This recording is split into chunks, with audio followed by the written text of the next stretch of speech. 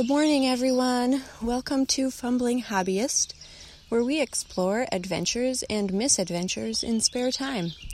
I'm your host, Sarah Gallagher, and on this episode of Fumbling Hobbyist, you might be able to hear all the birds chirping in the background of where I am.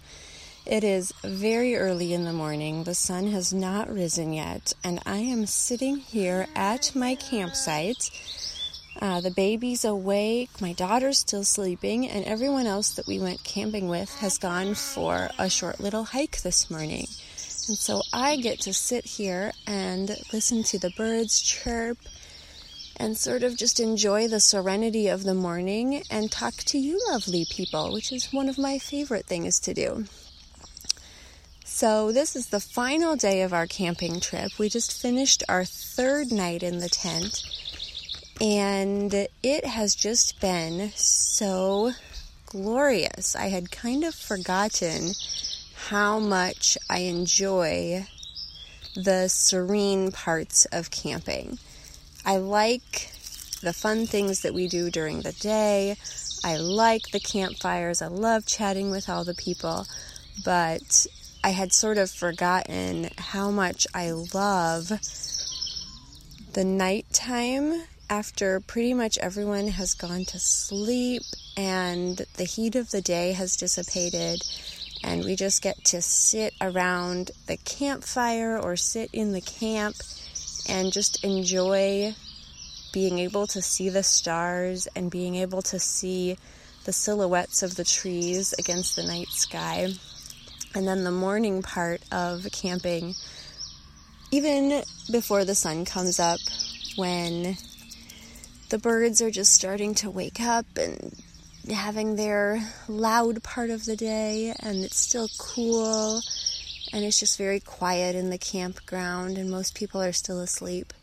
I had forgotten how much I enjoy this and how fun it is to just unwind a little bit. I will admit, this camping trip has been kind of enlightening for me, because the first day of the trip, we drove out here to this campsite on Friday, and then we camped Friday night, Saturday night, Sunday night, and now, as I'm recording this, it's Monday morning. So Saturday was our first full day in the campsite, and I got to the end of Saturday, and I felt like that had been a really hard day. Weirdly, like you wouldn't think that would be true when you're camping, you're on vacation, you don't really have a schedule or anything. But I got to the end of that day and it had just been a hard day for me. I had felt like I had spent pretty much the whole day hectically doing one thing or another, or worriedly doing one thing or another. Like, it was so hot. I mean, this whole trip has been really hot. It's been in the high 90s every day we've been out here. And it's expected to be that hot again today. So we started the day Saturday by going for a little walk, and we ended up having to split our group because it was too hot for some of the people to continue hiking, which is fine. There's nothing wrong with that. If you're hot, you're hot. But the whole day was just kind of one sort of half worrisome event after another. And I ended the day feeling like, wow, that was just a whirlwind of activity this whole day. And then yesterday was so much better. And I'm not sure if I had just unwound enough that I could relax and enjoy, or there were a few things that we structured differently yesterday that allowed us to casually enjoy the day a little bit better than we had on Saturday. But now this morning, I'm finally feeling like this is glorious. I'm not ready to go home. I just want to relax and enjoy the morning. And this afternoon, when it is, 97 degrees actual temperature, I will be glad that we had packed up and gone home by then. But this morning, it's just really nice to sit here. Last week when I was talking to you guys, I had said that I would report back on 3 things about this camping trip. The first being our new Yeti cooler. which my review is I love it. I love it. We have kept perishable foods like hot dogs and steaks and raw ground meat cool enough to continue eating for 3 days. And this is with the cooler being in our vehicle the whole time. So it got really hot during the day. So I'm on board with the Yeti cooler. I think it's great. The second thing I was going to report back about was our bike rack, which has done really well. We put 3 bikes on it to drive here. We took the bikes off and it's just been on the car.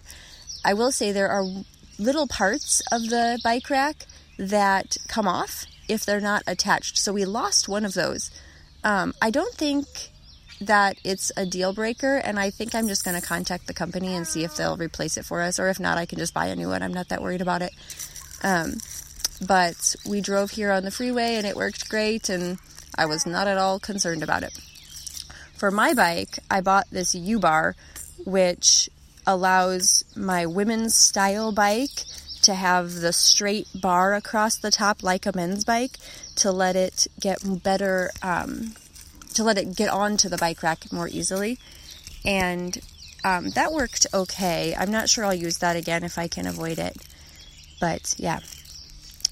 The third thing I was going to report back about was the kayaking adventures.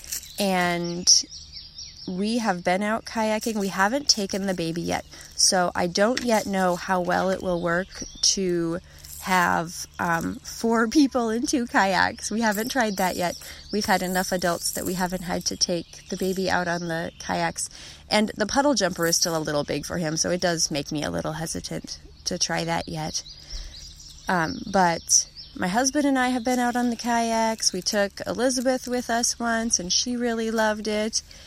And it has been really fun. So I will report back on that some more once we have an opportunity to get all 4 of us out there.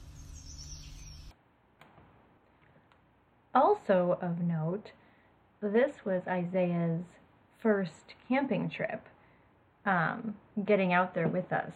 So that was really neat to, just be able to see how he handles sleeping in a tent, how he handled being outside all day, the extreme hot, and it was really neat to see that he just kind of went with the flow, especially being as little as he is.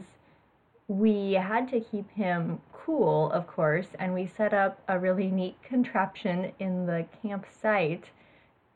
We emptied out a tub, like a Rubbermaid tub or a plastic tub that we had with us, and we put just a couple inches of water in the bottom, and the baby really liked, splashing around in there, and I really think that it helped him and Elizabeth to stay cool when it was really hot and we either didn't want to go down to the beach at the lake or couldn't for whatever reason. So that was really neat to see that, like Elizabeth, Isaiah is going to be a good camping companion, I think, and it'll be really fun to see over the years how that goes with, having both of them and just being able to bring them along with whatever it is that we're doing, which kind of is our habit anyway. Whatever we're doing, they just sort of come along, and it's so far worked really, really great. So all in all, I would say this was a successful camping trip, and I'm really looking forward to doing it again later this summer and just seeing, oh my goodness, especially seeing what we change about future trips, and especially what we maybe don't bring with us on future trips. This time around, I think we discovered that there is really no need to bring both kayaks and bicycles. It's just too much. We don't use them both. And this trip, we ended up bringing 2 vehicles because we had so much stuff. And, and I think in hindsight, that was completely unnecessary. And we used a lot of it. We used almost all of it. But I'm really hoping that with 4 people and a minivan, we in the future will not need a second vehicle to go camping for a long weekend, hopefully. Anyway, we've got some fun things coming up in the next few weeks. Check back here on Fumbling Hobbyist. Contact us on Facebook or at our email, which is fumblinghobbyist@gmail.com. And I will look forward to seeing you all back here next weekend.